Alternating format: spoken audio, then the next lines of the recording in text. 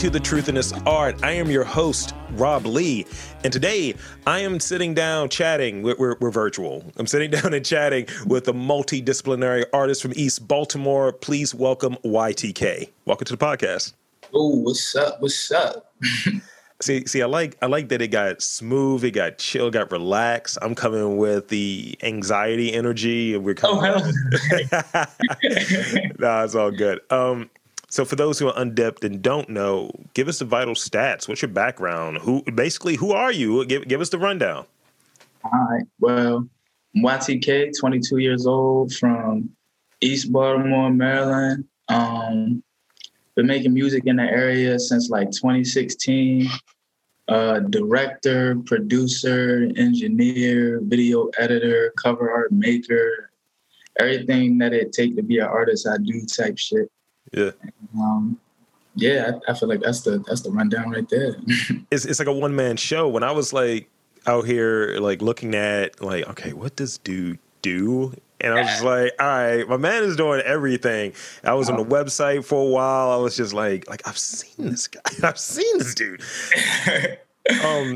So since I think it's a fully formed, fully realized like approach when you have your hands on every part of what the process is. That means that it's truthfully going to be your thing. You know how like some people might, all right, let me have somebody else do the cover art. And you're like, this didn't work. I'm going to end up doing it. Or like for me, let me have somebody do the editing. And it's like, all right, my editor is good. But, you know, sometimes everybody ain't good. Yeah, sometimes your touch isn't the same as somebody else's touch, and it's like the vision isn't fully executed in that way. And it's not like I'm against trusting niggas with the vision, but you know, since it's my shit, I'm sensitive to the quality level, you know, like and exactly what I'm trying to get across doesn't always get across when the hands start switching. So I mean, I do what I can, but I'm not against like expanding the team and having conversations with niggas so they know where my head at, so maybe they could edit my videos. And it's a good example is, especially this one is kind of like the one that I genuinely can't do is like shooting my own videos because I can't shoot it. I can't pick an angle and be in front of the camera at the same time. Yeah. But thank God I got my cousin, and it's like we grew up, he my blood cousin, we grew up like brothers, so we got almost the exact same vision, so it's easy to trust him with my shit.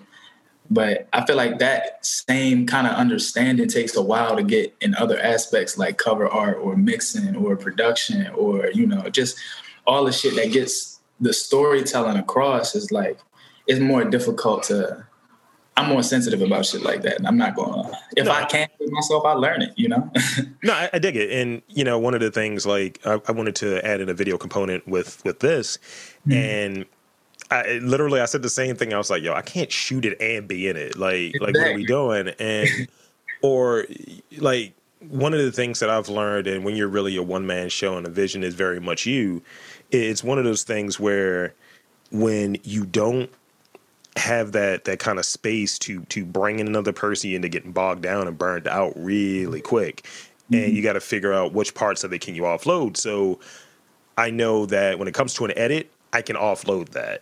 That's just like, yo, clean this up. You listen to enough episodes, you know what I'm trying to do. But when it comes to like coming up with questions, no one's going to research the same way that I'm going to and come up with these weird observations. Like I'm going to see something. I'm like, yo, I know you fuck with that. I'm going to ask you that. No one else is going to peep that. That's the thing. Passion that you can't transfer to another nigga. Like your vision and your unique perspective needs to be translated in your shit, or else it's almost not your shit anymore, you know? Absolutely. So in that regard, can you walk us through that overall process to putting together something as, and it's not to diminish, but something as small as a song, because that's part of the full unit or a project. So like, how does that differ? What does that process look like for each? I feel like the process with a song is, from a technical standpoint, as well as like a creative, almost emotional standpoint, is conceptually I come up with either what I want to tell a story about, whether that's like just how I'm feeling at the moment or something that I think would be cool to make a song about, or, you know, like even a mix between both, like just finding whatever inspiration comes from it. From there, I make the beat, I lay vocal ideas down, and I start that process of recording, mixing, mastering, and all that shit. And from there, I feel like it's a really organic process. And I think it goes the same way with most of my projects, is that like I make a lot of content that is inspired by my current state of mind or whatever I'm thinking about, or like how I'm genuinely feeling at the moment. Mm-hmm. And then I find out more organic ways to kind of package it up, or more organic ways to help tell that story in that same way. And I feel like all of my art is rooted deeply in storytelling, whether it's like completely intentional or not. Like a big part of my like moral ground is like, I'm here to tell a story and connect with people through my eyes. Like that's why my website, like, it's called YTK World, because it's like my world, like that I'm bring niggas into, and I want to like help them see through my eyes, like how I feel about shit, or how like the world sound to me or look to me right now. Because even the way I color grade my videos, or the lack thereof, like it's because I'm colorblind. So it's like y'all seeing what I think look cool, you know? So y'all hearing what I think look cool. I'm saying what I think niggas should hear, you know? Yeah. I feel like that's the process, and it goes the same with songs, videos, projects, skits. Like almost anything I do is just like, I think this would be cool, you know? So where or how do you rediscover inspiration when you're feeling like creatively flat, right? Like it might be writer's block, might be production block, or whatever it is, but you're just like, I ain't feeling it right now. What do you do to kind of get out of that funk? I feel like I have a different approach than most creators when I reach a point that feels like, lack of a better term, writer's block. Because sometimes I get beat blocks, sometimes I get, edit blocks, sometimes I get even like writing, just general creative blocks. I feel like I don't attack the same way twice.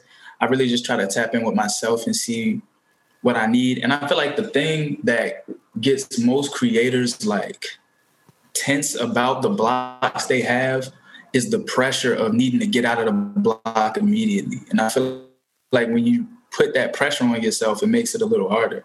So what I do is, if I'm feeling a block of any way, I have like a huge root of my general disposition as a person is because like my mom really instilled a sense of mindfulness in everything that I do. And like, especially just kind of being myself and like figuring out what I need or what I should do and trying not to follow what everybody else does.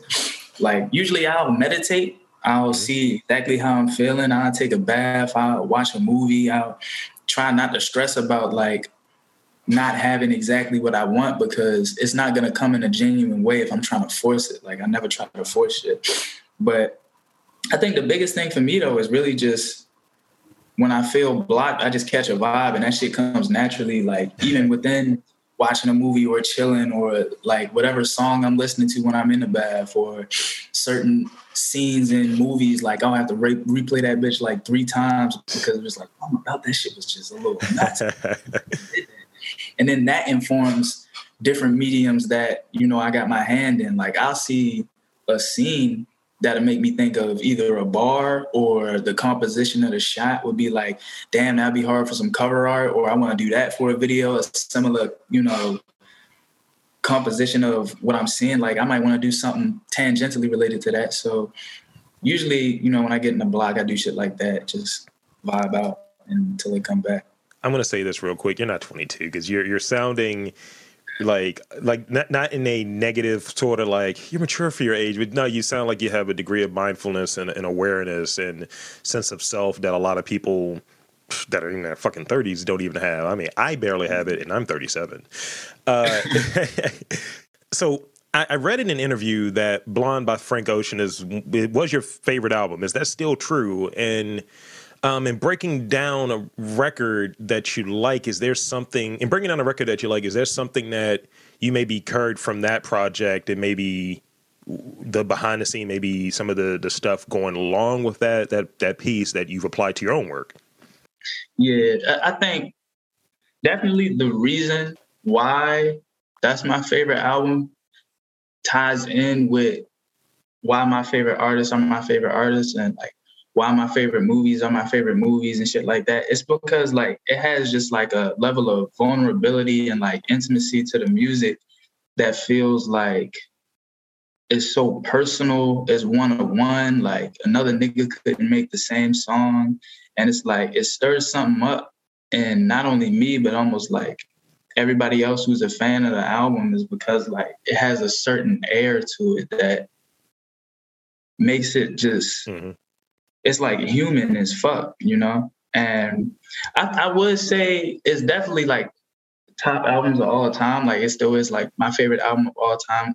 But even if that weren't it, the same reasons why it is my favorite album is like the reason why some of my favorite other albums are my favorite albums.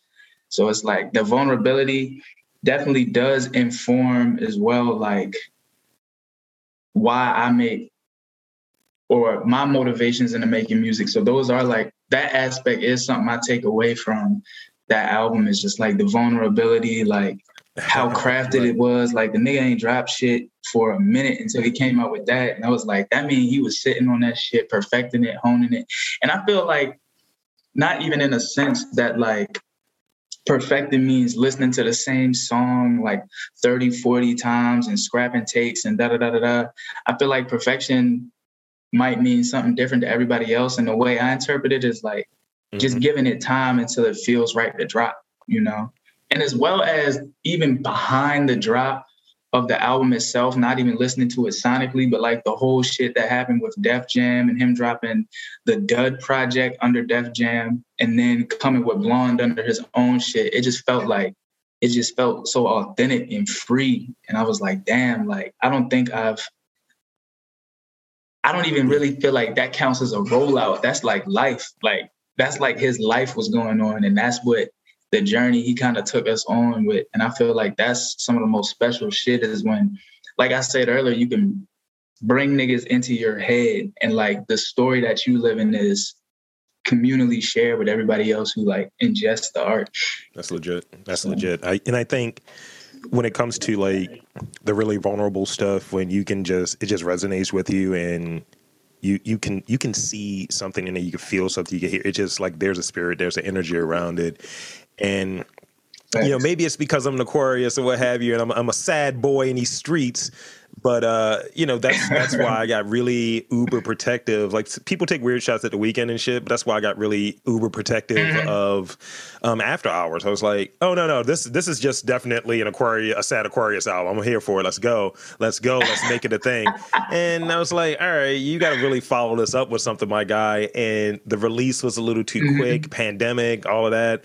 Yeah. But yeah, it's like that thing resonated with me. And it's like when I go through a project, because sometimes music feels very commercial and disposable. And when something doesn't feel that way, you got to hold on to that shit. Yeah. Nah, facts, for real. So you touched on, you know, you've been kind of doing your thing since 2016, right? And so so stepping back a little bit, how long was like music a part of your life in terms of like, I need to get this joint? I remember waiting out in front of Sam Goody. Well, you don't have that because you're a child, but you know, waiting out there in front of Sam Goody. I can tell you this, because we're recording this. I think this is close to the anniversary when College Dropout came out. I was at Morgan, and damn.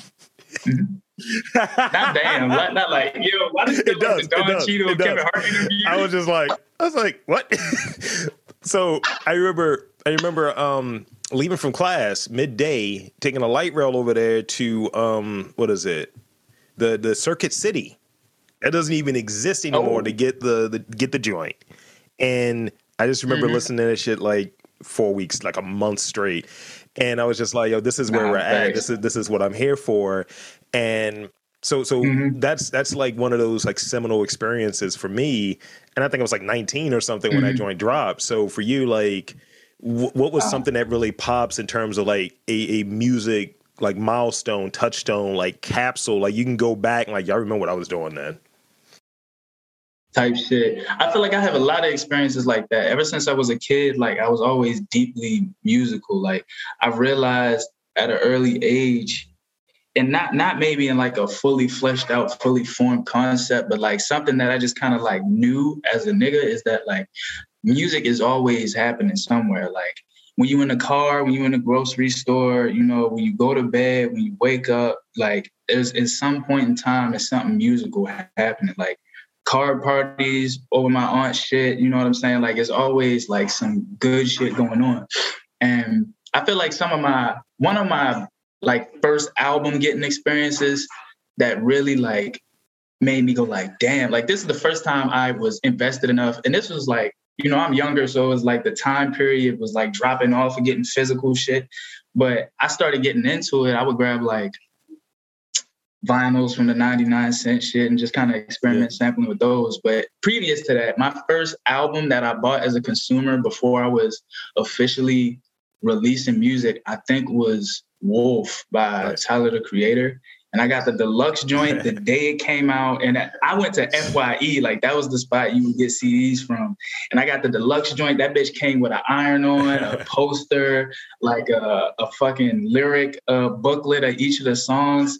And my mom, I was playing that shit on like the radio through the CD. And I literally like, when I got out of school, I told my mom the whole shit. I'm like, Mom, I'm ready to go to the mall with this little slick little $20 I got. I'm ready to go grab this album and I'm ready to be in my room the rest of the day. And I played that shit like 5 times in a row, just like scratching my chin and like pacing back and forth. And she came in because, you know, at the time, especially during Wolf, like he wasn't all I'm gay, you know, flowers and ponies. I like all this. He was talking about some dark shit. So my mom come in and she like, nigga, like, what are you in here listening to? And I swear to God, like, this is probably like one of the wildest moments I had with my mom. But I had a white boy moment, bro. I'm like, Mom, like, you not understanding what I'm going through right now. Like, this is my music, Mom. And she kind of understood it then. She was like, okay, nigga, okay, look, hey, you don't talk to me crazy now, but I'll step out and let you have your moment. So I think that was one of my first albums that I bought, listened to, and like really like loved in that same way. That's funny. I could just see it. Like, Mom, you don't get it. He speaks to us. You don't get it. He's speaking to me, Mom. Like it's dark. I'm dark. So over the last like 2 years, social media has been super important in the way that things are rolled out in terms of like shows and such have changed. What lessons would you say that you've learned in kind of getting out content, getting out music, using this kind of different method of doing it, using social media as a more prominent focus of that mix, that marketing mix? Yeah. I think I've always seen it as like, that's always been how I've marketed my music in some way, shape, or another. Like when I first started though, it was just like kind of word of mouth, doing shows, talking to niggas, you know, but they would always go to the internet to see, you know, what kind of artist I was, what I would talk about, you know, like the SoundCloud links to my shit and all that shit. So it was always a part of it, but it is becoming more like integral to have an online presence that's like sleek and looks like something and tells a story. And I feel like that aspect of it is kind of something I'm still navigating. And I've had, you know, like, in my opinion, my successes and pitfalls on both ends of the spectrum of that. But I think it's fun, but in some ways, like, it's difficult to get lost in just like, like the metaverse of it all. You know what I'm saying? Like getting stuck in being on the internet and the internet culture instead of letting real life inform what you present on the internet. And I feel like that is the sweet spot of where most like good, long lasting content comes from, is just like understanding yourself first and then just having a ball on the internet and then like letting people come along with that journey and knowing like the internet isn't necessarily the final frontier, but it is something to think about. Yeah, it has to be. It has to be part of that mix, and I think in conversations that I've had with different artists of all genres, right? Because you see all types of niggas on here. What I've noticed is some of the things that make you who you are baked into your work, regardless, and you don't have to like get on social media and try to outdo whoever, whatever, and however. It's just you just do your thing, and it's there. It comes through authentically. So I got two more questions, and I think you touched on one of these a little bit. Fact. So winning is relative. What does success look like for you at the moment? Honestly, I think it's probably two components that I would consider falls under success for me. And that would be being able to pay my bills through art and fucking making sure that I'm always expressing myself in a real way and like continuing to elevate and innovate on how I'm telling a story, you know? So I think those are, and I feel right now, I feel successful. You know, I don't feel like I'm failing. I feel like there are things that I could do better, but it's like in the moment, I feel successful, but I do have goals, you know? And I feel like that's part of being successful is always wanting to take it that edge further or get better with the next one. And, you know, sitting in that spot, I think it's important to know and not feel like I'm fucking up, you know? So this is the last one I have for you before we get to 4 rapid fire questions. So the last one I have is deeper than music, I would imagine. Can you share some of your influences when it comes to visual, when it comes to literature, film, basically all of the main components of like media outside of music that really inform and contribute to what your overall energy is? So like, let's say if it's a movie, it's like, yo, I like Tarantino shit, son. You know, like something like that. Okay. Yeah. I feel like my favorite movies it's this one director named David O. Russell, and he did Silver Linings Playbook. What was the other? I think it was American Hustle. Joy, and it's just a certain amount of detail. I like directors that have like a strong sense of detail in the way they tell their stories that like matches well with the cinematography, and I feel like he does that really well.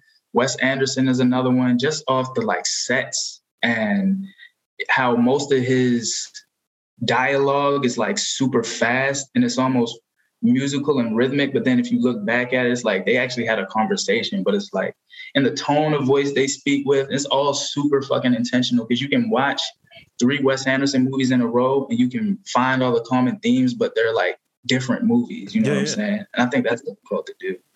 I was almost waiting for you to say Wes Anderson because I was just like, I'm waiting for it because it's the movies are always weird, always quirky. It's always an interesting color palette that's there on screen. So yeah, I mean, I definitely once I slid in with like Grand Budapest Hotel, I was like, okay, we out here.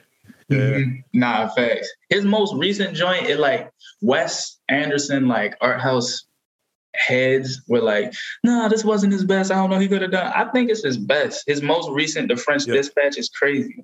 Because it's like he does like most of his films almost feel like an anthology of like short stories. Because it's like he'll go off on a tangent that somebody was thinking about. And then like 30 minutes later, he'll be like, and that's why I did that. And they're back in the room talking about what they're. And I'm like, but with this one, he doesn't shy away from it at all. It's literally just short story, short story, short story, short story.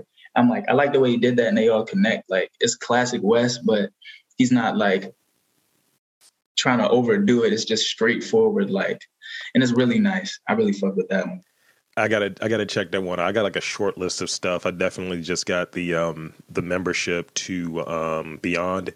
I'm out here renting videos, my guy. Beyond Video in Baltimore. They got like 20,000 like DVDs in the spot. So I did a screening recently for the Meteor Man movie. That's before your time, and that was one of those joints that was filmed in Baltimore, and I couldn't find it anywhere. They happened to have it, so I was like, "Yo, I did the screening." That joint came out in '93, and it was like black superhero movie, had a Marvel Comics tie-in, and it was shot in White Lock. What the? You see what I'm saying? You see what I'm saying? And nobody's like, "Oh man, it's all good." It's like, yeah, it was DC. It's like it was shot in White Lock in like Old Town Mall back in the day. Yo, that's crazy. Yo, that shit. Wow, you said it's called Meteor Man? Yeah. Damn, I'm gonna have to look something up. It's a Robert Townsend joint or what have you. He did the Hollywood Shuffle, all of that stuff. You got to check this shit out, man. This shit's good. Black director. Wild as fuck. Like everybody that was black and popping like in the early '90s is in it. Yo, you know what's crazy? Luther Vandross is a gangster in it, my guy. You said Luther Vandross? Skinny Luther with the blicky is in the movie. With the Blickington is in the movie. No, that's wild as fuck. That's wild as hell, yo. I mean, when I did the intro, I was like, look, if you don't get anything out of this movie, you just get to see Luther Vandross as a gangster. Nah, that's literally that's what he does. Yeah. That's literally what he does. So look. Let me hit you with these rapid fire joints real quick, and then we can wrap it up. So rapid fire. The way I try to go with this is whatever the answer that pops in your head, right there. All right. Cool. And you know, this first one is very trolly because of you kind of had a viral period last year. Mm-hmm. So Mariah Carey or Whitney Houston, which one are you going with? I'm gonna go with Mariah, bro. Mariah held me down on the low. She could have really put a nigga in a spot, but she didn't. Shout out Mariah. Shout out Questlove. Shout out Quest. I met that nigga at when he previewed his like Summer of Soul joint. Yeah, he was cool as shit. He and I have the same birthday, so it's a thing. Yeah. What artist would you want to have what's your dream collaboration? And it can be artist and however you view it. It could be visual, it could be, musical. What are you thinking? Dream collab. I'm gonna say Tyler. Okay. Because it could be something visual, it could be some clothes, but bro, it could be a song, it could be a set for a live show. He just do a lot of shit, so I probably say him. Spotify, Tidal, or Apple Music? What is your preference? I use Apple Music, but I don't really necessarily have a preference. I like Spotify because it's like, honestly, not all the cuts end up on Apple Music. I just use Apple Music because it comes with the phone damn near, and they got lyrics. So I'm like, okay, I'll jump on that. But I got both. So. Yeah. And lastly, finish this sentence here. Without art. Shit ass. Real shit, authentic. That's the most honest answer I've heard to that. That's ass, son. Shit ass, bro. Shit is ass. So with that being said, I want to invite you. Well, one, I want to thank you for being on this podcast, and two, appreciate you. I want to invite you to tell the fine folks where to check out your work, where to check out you on social media, all of that good stuff. Word. You can just go to ytk.world, and then all my social media on there, all my visuals is on there, all my songs. I got some shit rolling out. Everything that I'm about to be doing is kind of focused through there. So it's like, ytk.world. So there you have it, folks. I want to thank YTK for coming on to the podcast and chopping it up with me. And for YTK, I am Rob Lee, saying that there's art in and around your neck of the woods. You just got to look for it.